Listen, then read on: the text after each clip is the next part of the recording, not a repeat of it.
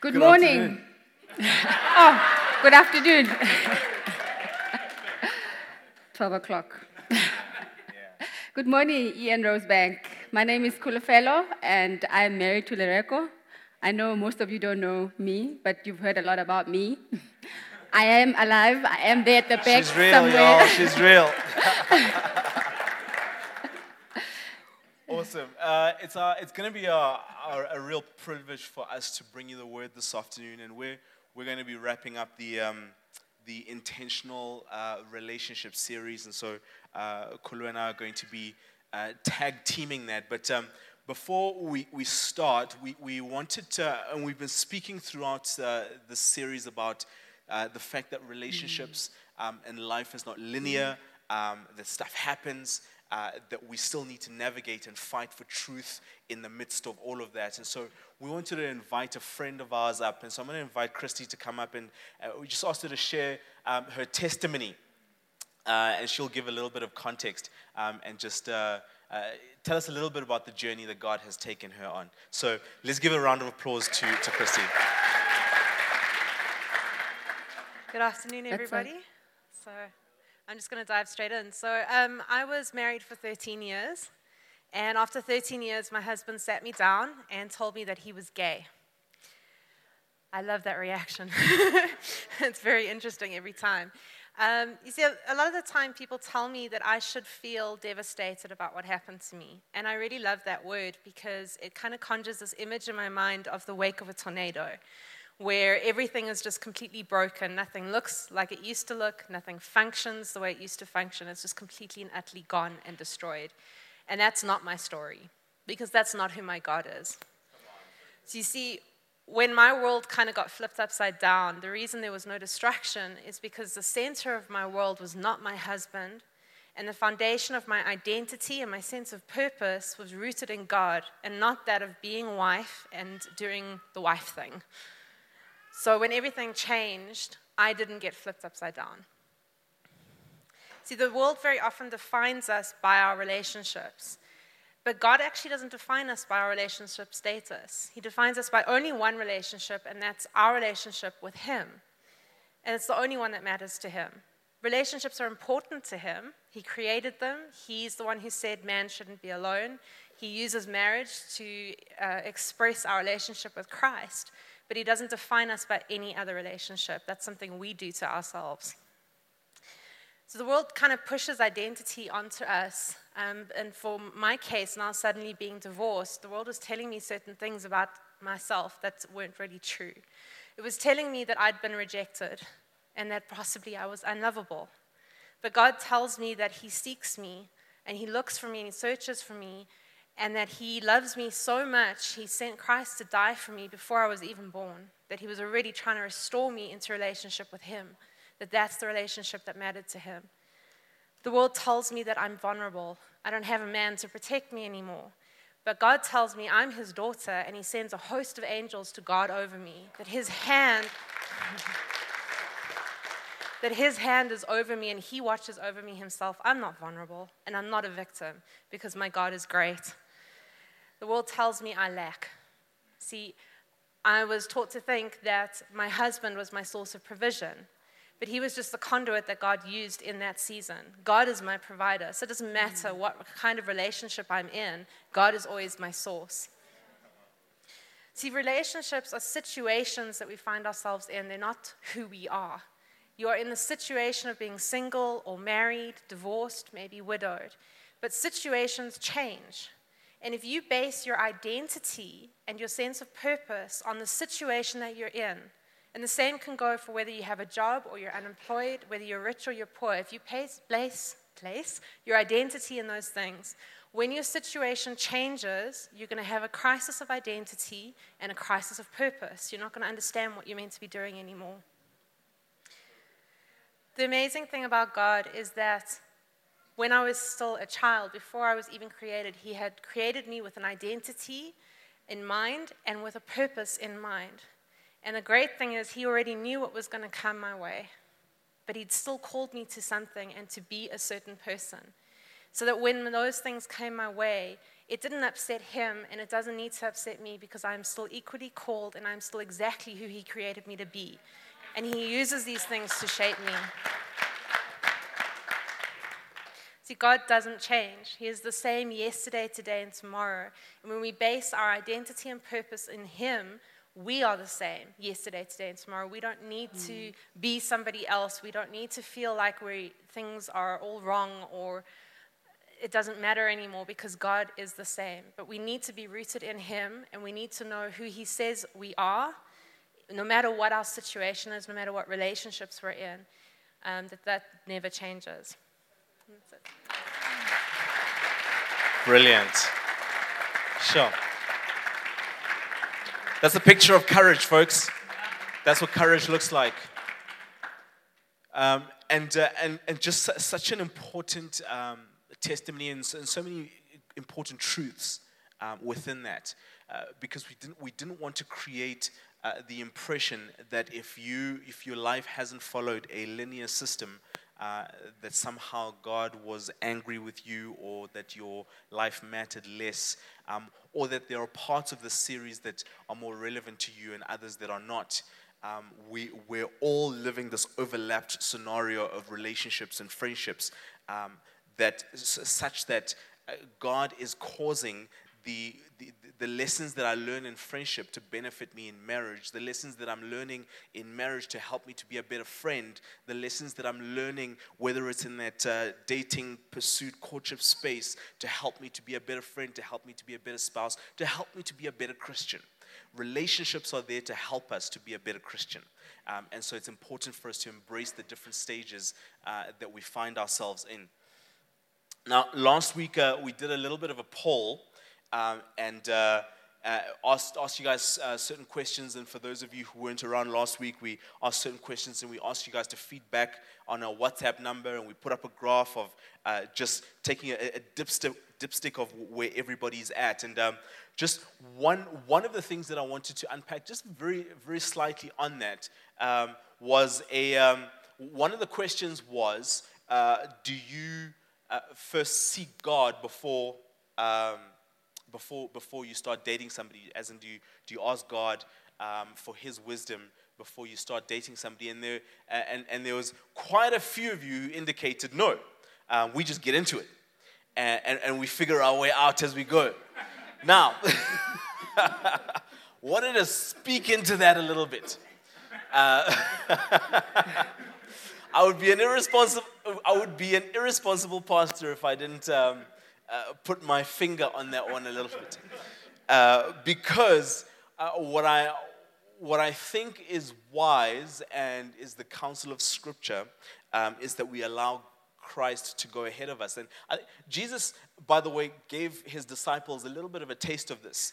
And I'll just highlight it very, very quickly, and we won't even go into that scripture. But remember the time when they'd had a massive gathering, and Jesus had fed a whole bunch of people, and it was miraculous, and Noah could figure out exactly how he fed them, and he had a little bit of food and managed to feed everybody, and everybody was hyped up, and they were excited. And what does Jesus do?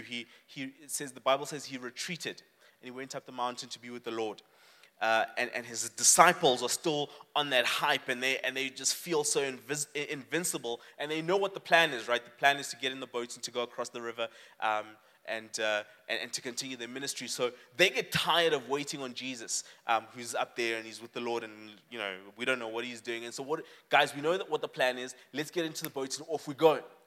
And of course, if you've read the story, you know that it gets a little bit complicated, because in the middle of things, there's a storm, and they start to struggle, and they start to fear that the storm is going to topple them, and they're far from shore. And while they're still struggling, from afar off, they see a figure coming towards them, and then they recognize that it's the figure of a man, and he seems to be walking on the water, and he's coming towards them, and they get freaked out, and they think, "Oh, it's a ghost." And Jesus starts speaking to them. He tells them, "No, don't be fearful. It's me." And the scriptures tell us that he gets into the boat. And an interesting thing after that so the scriptures tell us that, and this is not the time when Peter got out and walked on the water, but Jesus gets into the boat, and the scripture tells us that immediately they arrived on the other shore. And I believe that Jesus did this purposefully. He was teaching them what it looks like for us to go ahead of him. And that even though we've had victories, even though we feel like we've lost step and we've done some things that are brilliant and we've done some things ourselves, but do not be tempted to think that therefore you can go ahead of him because you'll get yourself into trouble. And I think he gives us all a taste of what it looks like to go ahead of him. And then he comes and he rescues us in those situations. And depending on how quickly you learn the lesson, you may find yourself in that storm again. And you find yourself in the cycle of being rescued and being a victim. But really, Jesus is actually just showing you, this is what it looks like when you go ahead of me. And then I will rescue you. I will come and be in the storm with you. But you're still going to find yourself in some storms, and you're still going to create stress in your life. So for those of you who continue in the practice of getting into relationships without first seeking the will of God, remember that God is not going to stop you from making decisions. He's giving you that power. But decisions have consequences, and you'll find yourself in a storm that Jesus has to come in to rescue you out of. Storms hurt. You're going to hurt. The people you're in the storm with are going to hurt, and you're going to bring that pain out of that storm. And Jesus will redeem, and he's good, and he'll give you lessons out of that. But don't go through pain if you don't have to. There's nothing heroic about that. So, are we clear on that one? So next time you have a romantic interest towards somebody, what are you going to do? Hey. You guys learn quickly. Awesome. So, as we enter into this final week of the Intentional Relationship series, I wanted to highlight just one or two things before I hand over to Kulu. And I just want to talk about purpose. I want to talk about purpose, and I want to talk about redemption. But redemption was covered quite thoroughly last week by Tammy and Natasha. And if you missed that, please do yourself a favor and get the podcast. It was amazing.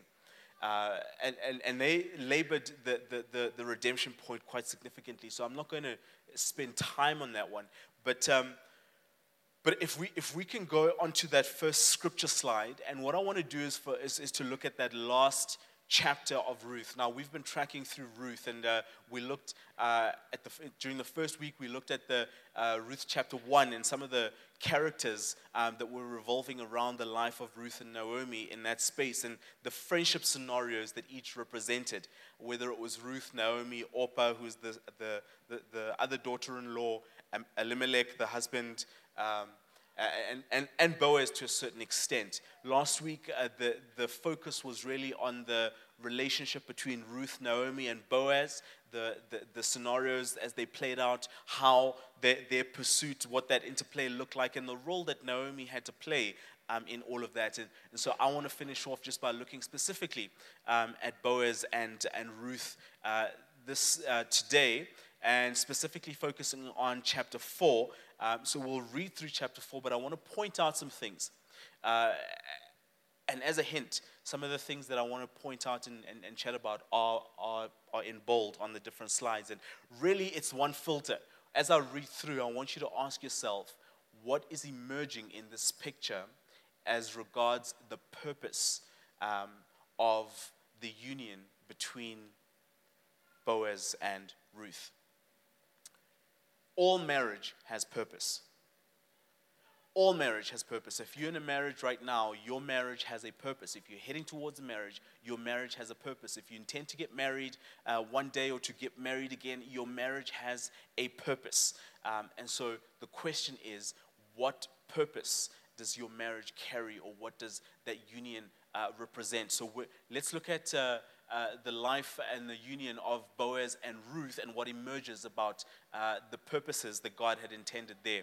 So Ruth chapter 4 from verse 1 says, "Now Boaz went up to the gates and sat down there, and behold, the close relative of whom Boaz had spoken came by." So Boaz said, "Come aside, friend, sit down here." So he came aside and sat down. And he took 10 men of the elders of the city and said, "Sit down here." So they sat down. Then he said to the close relative, "Naomi has come back from the country of Moab. Naomi, who has come back, from the country of Moab, sold the piece of land which belonged to our brother Elimelech. And I thought to inform you, saying, buy it back in the presence of the inhabitants and the elders of my people. If you will redeem it, redeem it. But if you will not redeem it, then tell me that I may know, for there is no one but you to redeem it, and I'm next after you. And he said, I will redeem it. So that's the first thing that we see in the union that God was orchestrating between Boaz and Ruth, was that he was in the business of redemption. Specifically in this context was that he was redeeming land.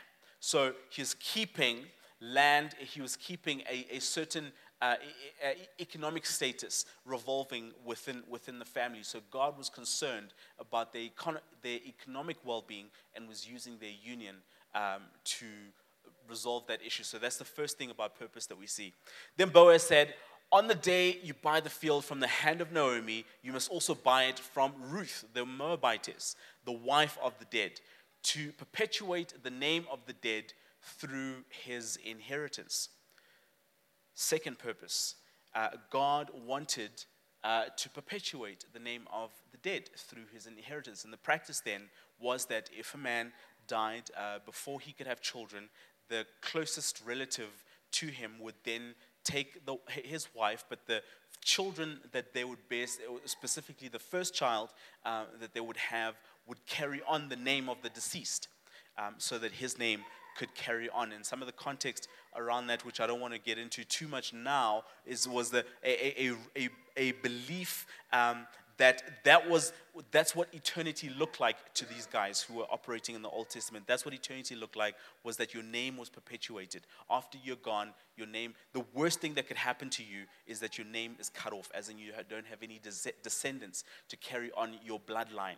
And so this was a value system, and so God was honoring a value system that had emerged by helping to perpetuate the name of the dead through his inheritance.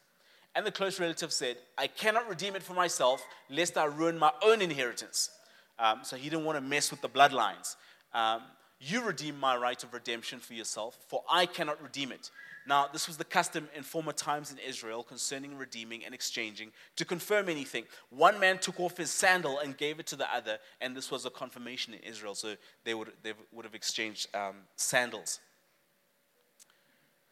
Therefore, the close relative said to Boaz, buy it for yourself. So he took off his sandal, and Boaz said to the elders and all the people, you are witness this day that I have bought all that was Elimelech's and all that was Chilion's and Mahlon's from the hand of Naomi. Moreover, Ruth the Moabitess, the widow of Mahlon, I have acquired as my wife to perpetuate the name of the dead through his inheritance, which we've already said, that the name of the dead may not be cut off from among his brethren, from his position at the gate.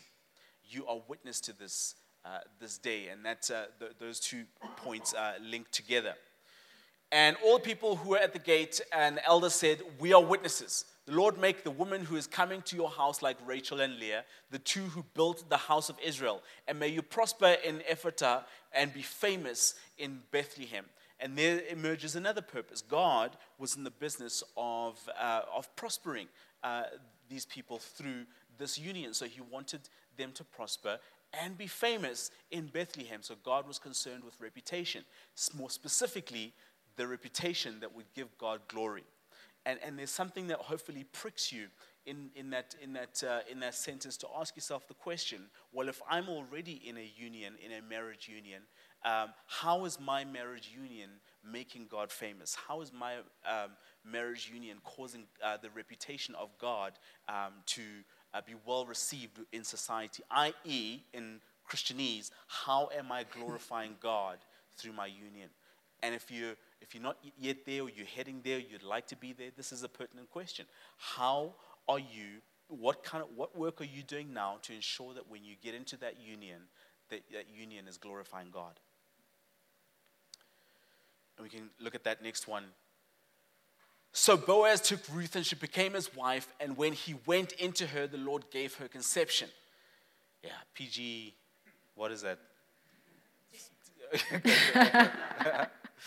Gave her conception, and she bore a son. Then the women said to Naomi, blessed be the Lord who has not left you this day without a close relative. And may his name be famous in Israel again. And may he be to you a restorer of life and a nourisher of your old age. Part of that purpose of the union of Ruth and Boaz involved Naomi. God was looking after Naomi and was nourishing Naomi and was restoring to her all that she had lost and all that she thought that she would never have through this union. Again, ask yourself the question, who benefits because of your union?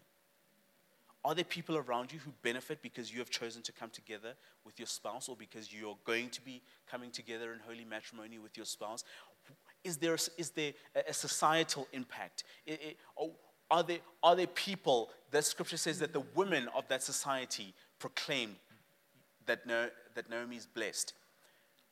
Are people in your society, family, workplace, social circle, community, church circles, proclaiming blessing as a result of your union? And this is simply to point this out, guys, that we can do a lot and find pleasure and kind of entertain ourselves within our marriages, but really if we're not finding a kingdom outworking with our union, we're going to struggle to point out where we're actually glorifying God.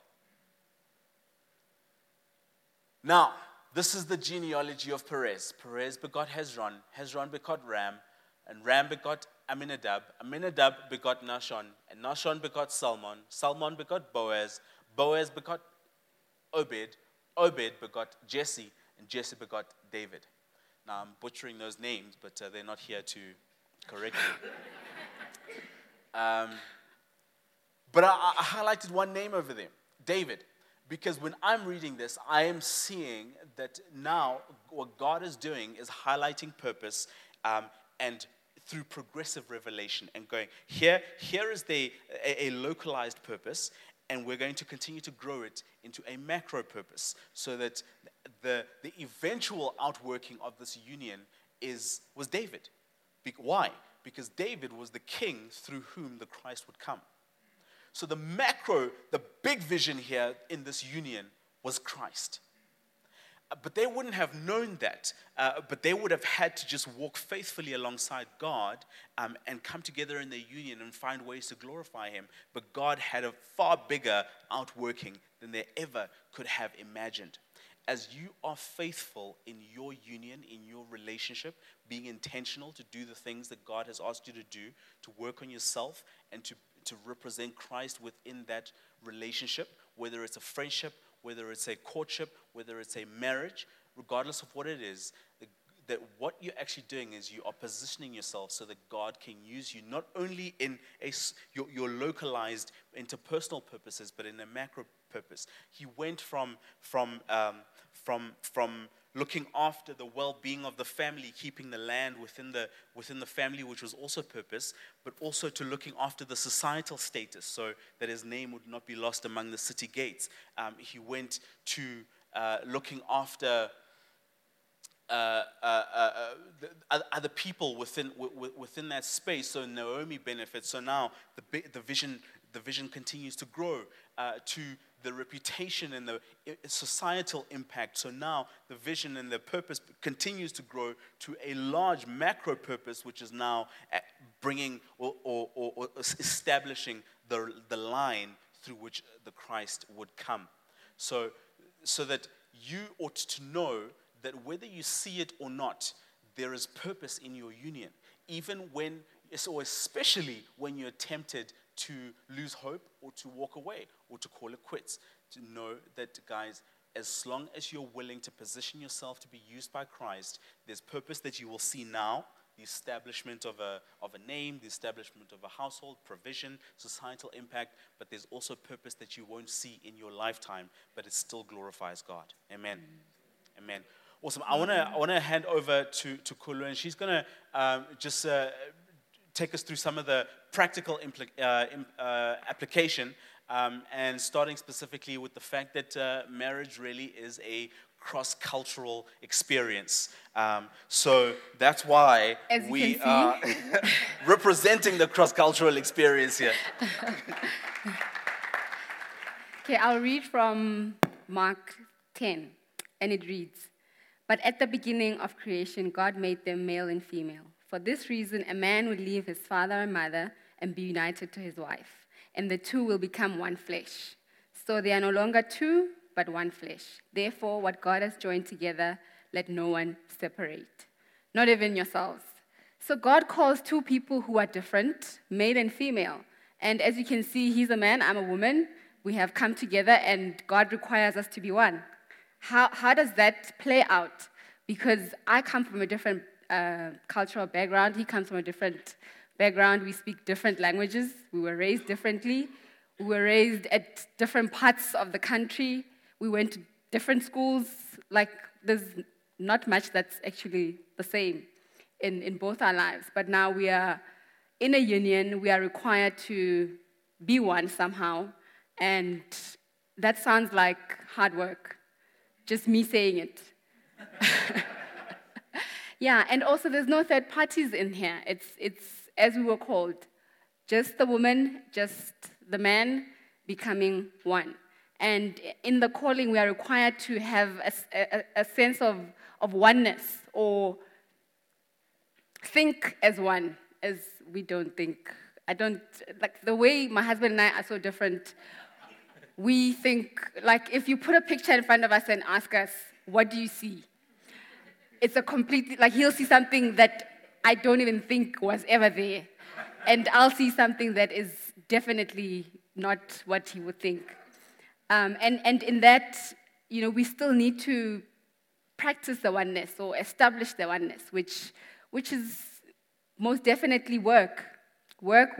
And how do you work towards that? You don't wake up one day and you've arrived, or you don't wake up one day and you have this blessed marriage where you love each other, where you're happy, where you loving each other every day, where it's not just roses and cream all day, every day. You have to work hard. I mean, in order for you to know someone, you have to spend time with them, right? Get to know them. Make time to see them. If they live in another city, you have to make time to go see them. You have to make time to spend time with them. You have to create opportunities where you have an overlap, whether it's something that you enjoy doing together, or whether it's something that the one person enjoys doing, that you can participate in and get to know them in that way. And finding common ground, finding interests that I have, or finding interests that he has, that you find that for us, sports is one thing that we have in common that we enjoy doing together. And that's how we spend time, getting to know each other. Example.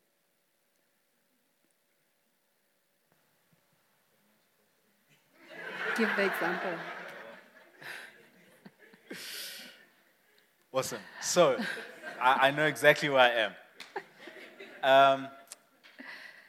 I want to give you a little bit of a story around how we had to navigate the oneness thing.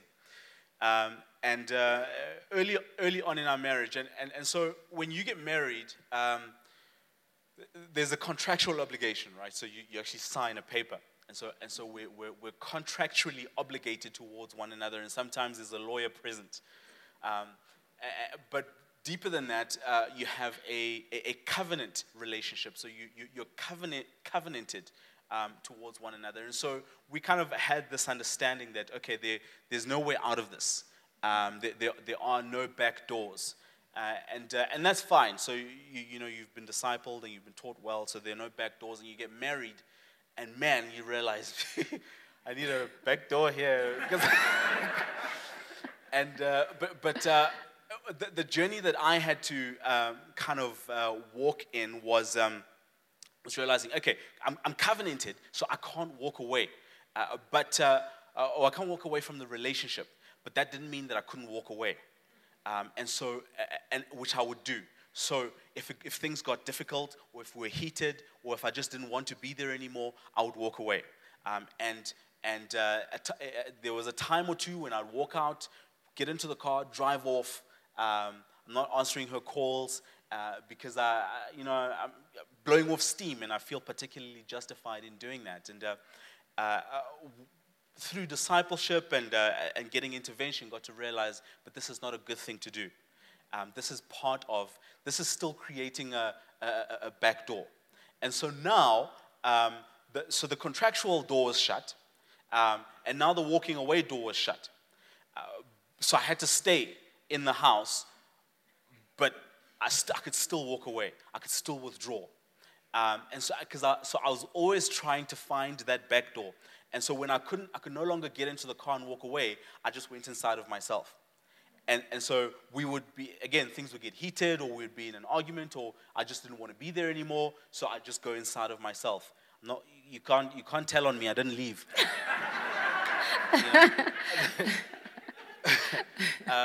But again, had to realize that, but I'm still creating a back door. I still have a back door mentality. And so not only did I have to close the contractual back door, we had to understand the covenant meant there was no back door. Also, I had to realize that physically I had to close the back door, and I still had to close the emotional back door, so that I would still be present and fully present in the relationship. So that's some of the work that we had to do to work towards oneness, that we're still on that journey. That was a small confession of mine. And I mean, we have to grow in God. We have to grow in the Word, and that's the only way any relationship can work. Because even in Luke it says, Jesus answered, "It is written, man shall not live by bread alone." We cannot just expect things to happen. We have to be in the Word, and that relationship with God is a reflection of our relationship on earth. As God loves me, as I spend time with Him, that's how I love my husband. That's how he loves me. Spending time in the Word, I think for me, that's one of the things that would help us when we get into conflict, because then, there's that. This is what you've been reading today about peace or love, or are you practicing that? Are you just reading the Word and going to fight with your husband, or are you practicing the Word and instead of fighting, speak love? Instead of fighting, make peace. And in that, we'd also read books and to improve on ourselves. If there was something that I needed to do, because remember, we are in this relationship together, but there's an individual, which is me. There's an individual, which is him. And we are in a marriage. But if there's a problem in the marriage, it's either me or him. If there's something I had to work on in order to improve the relationship, I would need to do something myself. He would need to do something, whatever it is he needs to do. Whether you read books, whether you find intervention, you find somebody. I think one thing for me was my husband is a words person. And I didn't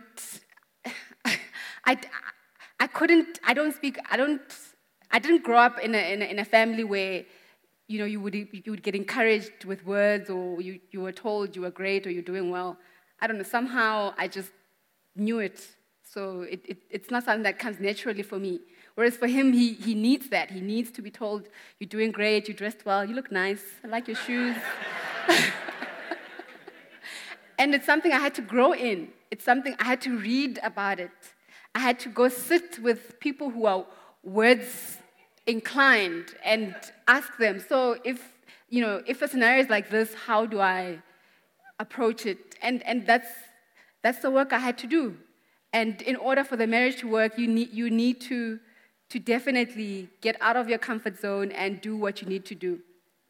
Doing courses to invest in the marriage. And there's many courses that we actually have committed that we will do a course a year, at least. In a year, we do one course together, whether it's the grow courses that we do here at church, or find something outside of the church, or whatever it is we need to do to work at this relationship, because it's very important. And becoming a student of your spouse, learning what makes them tick, what makes them upset, what they like, what they don't like, whatever it is that makes them come alive, learn about them. Be a student, sit and ask them questions. I think that's another thing I've had to learn, that my husband wants me to ask him, are you doing well in this area? How are you? What's going on in your life? So that he can speak to me and tell him, and I get to know him, and I get to find out new things about him as seasons change in our lives. And one of the things that we're doing right now is the marriage network that's running with some of the couples here, and we discuss different topics about marriage, where we're growing together as a couple, where we're growing with other couples.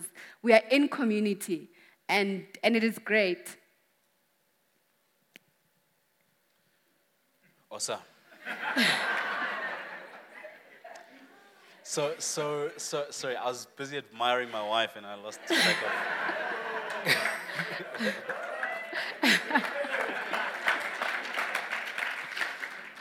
So I think one of the other tools that we had to put in place, as it relates to our discipleship and how we work our marriage, was that we had to create safe spaces. So we recognized the danger of being isolated. And the danger of being isolated was that there's lots of opportunity to manipulate and control one another. If we're doing something in the dark, or there's no opportunity for somebody else to speak into it, I can manipulate, or she can manipulate, or we can try and control one another, and it's this arm wrestle match. But what we wanted to do was create a healthy environment and a safe go-to space. So we identified a couple, and we said, okay, here we trust this couple, and so we are going to give each other permission to speak to this couple about absolutely everything. So sometimes we may speak to somebody and we will hold a few things back, and we've got honor in our minds, and let me honor my wife, etc. This is the couple that I can go and vomit on. This is the couple that, and part of that was because we trusted that this couple had our marriage first. This wasn't a couple that was going, I can't believe what this wife did, and then they're going to start helping me to mudsling. In fact, almost all the time, the question was, okay, what was your contribution? Okay, so what can you do to better the situation? So it wasn't as fruitful as I'd wanted it to be. But what it did do was that it created safety, because she didn't need my permission to go and speak to them. I didn't need her permission, and I couldn't control what she said to them. So she's allowed to say absolutely everything. There's nothing that we would hold back, and the same applied for me. And that meant that there was a place of appeal, but also that there was a healthy environment where it wasn't just the two of us convincing each other or Bible bashing each other with scriptures, or trying to control each other with the Bible, which we sometimes try and do. So I think that was a healthy kind of platform that we use to walk out our discipleship and our mentorship. Definitely, discipleship. As you are in discipleship when you're a single person, it's even more important to be in discipleship when you are married. And John 5 says, very truly, I tell you, the Son can do nothing by himself. He can do only what he sees his Father doing, because whatever the Father does, the Son also does. And that is the definition of what discipleship is. It's not you go to, or say my husband can't disciple me, but if I go to my discipler and... I tried. And they tell me, this is what you should do, or this is how you should handle it, that's it. There's no other way. Whereas the difference with mentorship is that they can give you advice. With discipleship, there's no advice. What I'm telling you to do is what you must do. If I'm mentoring you, I'm giving you advice to choose. If this is how things worked for me, then you can decide if you can take that principle and implement it in your life. Whereas with discipleship, you can't do that. And accountability, having other couples that are in your community where you can say, please pray. Or, what, I just need some girl time. Can we meet? And be able to have the spaces which are safe for you to say what's on your heart or what you're struggling with, in order for you to be a better person and even if we've had a fight and I go meet with my girlfriends, but by the time I come back, I'm so calm and so peaceful that, I even forget that we had a fight, and I just want to love him and, be kind to him. And I'm still on the fight mode. I'm still like, I've been waiting for you. I've had time to process. I wrote down my points. And that, obviously if I come in and I'm like, how are you? And I'm all happy, and then he's like, okay, I'm waiting for war here. What's going on? That diffuses the situation, because then I'll say nice things and start preparing a meal. We sit and catch up, and I'm like, oh, I was meeting with so-and-so. It was so great. We were talking about this and that, and, this is what I'm going to do, and, I'm so sorry about what happened, and maybe this is how I should have handled it, and the conflict is gone. Yeah, but I'm checking out that food, right? I'm like, you eat first. We'll see how it goes. That's a joke. So it's important to That's for me for later. So it's important to be in discipleship and accountability in order for you to have a healthy marriage relationship. And in any relationship, friendship, parents, whatever relationship that you are in. And also bringing kids into the mix of being married and, trying to work at this thing together. You have to cultivate time, you have to find interests, common ground, and stuff that you can do together. Growing in the Word when you have kids, my goodness, I think that's one of the most challenging things about parenting for me, because now you can't just have your quiet time when you want to. If you close the door, they open the door, they come in, and you can't, there you are praying, thinking they're sleeping, and then they wake up. There you are reading the Bible, and then they're like, no, can I read with you? So you have to really be very intentional to continue even with your discipleship relationships. So just a side thing on that time, for those of you who are parents or are going into that space. So I recently, I remember I sat down with Pastor Simon. We're doing my performance review. Yes, we do performance review. And one of the things that we're discussing was time now with with changing things and kids, etc. And I was complaining about the fact that, man, I used to have all this time to just delve into the Word. I could just read the Word whenever I wanted, and I don't have the time now. A week is gone, sometimes 2 weeks, and I'm just like living on a verse here and there. And Pastor Simon gave me some advice that he had gotten from Pastor Brett Fuller when he had gone to him with the same issue, which was very compassionate advice. He looked at me and said, make time. Next. And that's what it boils down to. Kids are going to be there. They're not going anywhere. They're only going to get more demanding. Make time. If you have to wake up earlier, if you have to go to bed later, if you have to take strategic lunch, whatever you need to do, don't forfeit your time in the Word.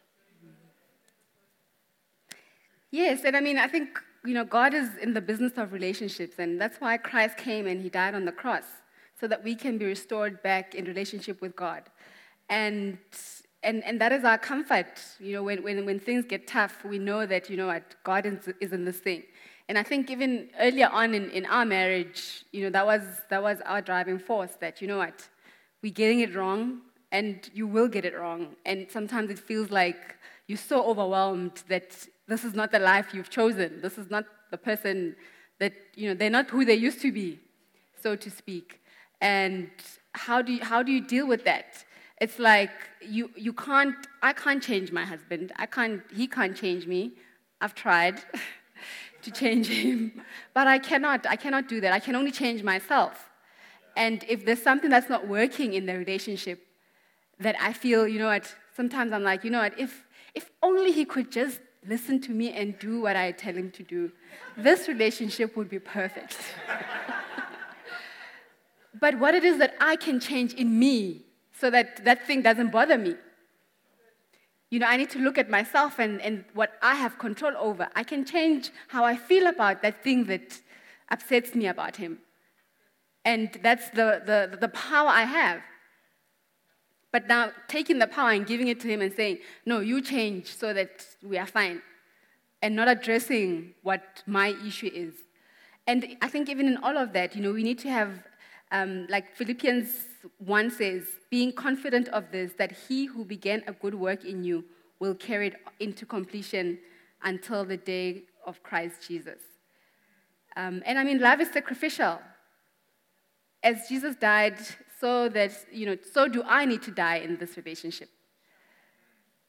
He died for me. I need to die in order for this relationship to work.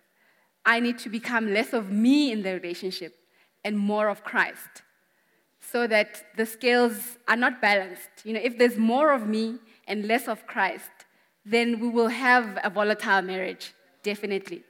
But if there's more of Christ and less of me, then we're going to prosper in marriage. Because whatever it is that we're struggling with, God first. God will sort it out. Because I'm not in control. I'm not trying to change my husband. I'm not trying to change whatever relationship that you're in, whether it's a friendship relationship, even with your friend, with your brother, with your mother, with your sister, whoever it is, at work, with colleagues. You're like, oh, that colleague of mine, if only they would just do this, my life would be better. What can you do? How can you die in order for the relationship to work? What is it that you need to do in yourself? I mean, obviously asking God that you need to do in order for the marriage to prosper. And I'm also going to read from Ecclesiastes 3. It says, he has made everything beautiful in its time. He has also set eternity in the human heart. Yet no one can fathom what God has done from the beginning to the end. Because we are still growing, we are still learning, we're still growing together, even now, transitioning from just being married, the two of us, now having 2 children, hopefully having more. It's every season is different. I'm a work in progress, and I'm willing to allow God to do what he needs to do in me in order for the marriage to work. He's a work in progress. We haven't arrived. I don't think we ever will. But that's the beauty of relationship. You get to discover new things, you get to grow. But the point is that we grow together. We grow together, we get to know each other. Even, in 10 years' time, there'll be questions where I'll ask, or I'll be like, but you used to be this way. Why are you not like that anymore? But it's because we are all growing. We are progressing in our growth in God. We are progressing in our growth together as one. And I feel like if there's anybody here who can resonate with what we've been saying this morning about being, especially as a spouse in your relationship, in your marriage relationship, that God has called us to have healthy relationships. God wants you to enjoy your marriage. God has created your marriage for you to enjoy it and be fruitful in it and enjoy your spouse and like them. Sometimes we don't even like each other. But just like them and be in love with them. And that is a gift that he's given us. He doesn't want you to sit and be miserable and isolated and not enjoy any of it.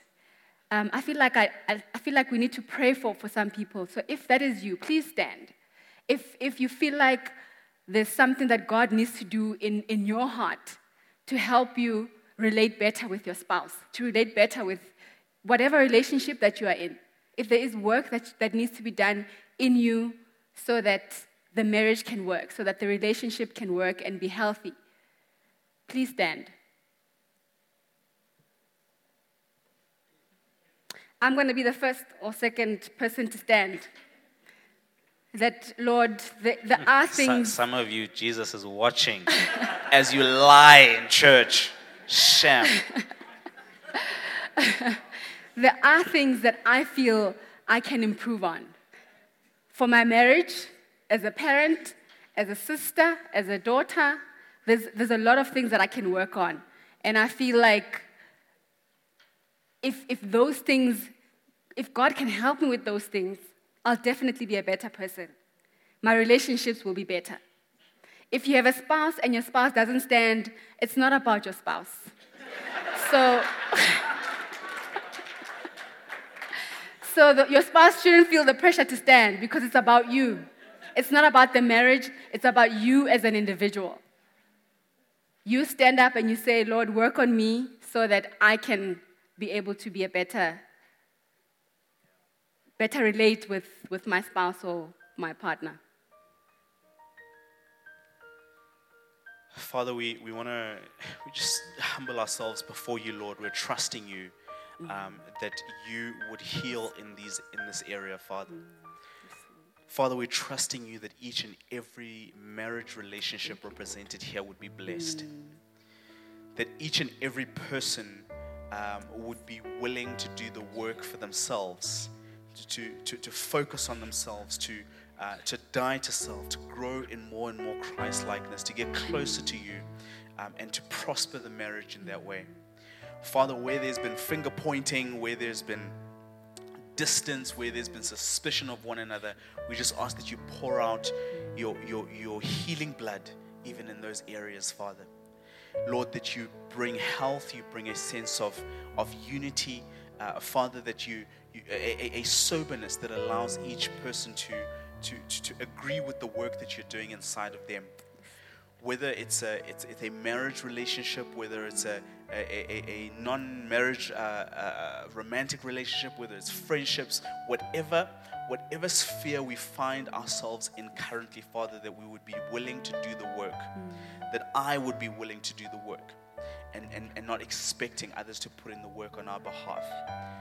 Father, I just pray for your grace, that you'd pour out the grace to do the work, to work towards oneness. We thank you, Father, for each and every willing heart, and we pray this in Jesus' name. Amen. Amen. Amen.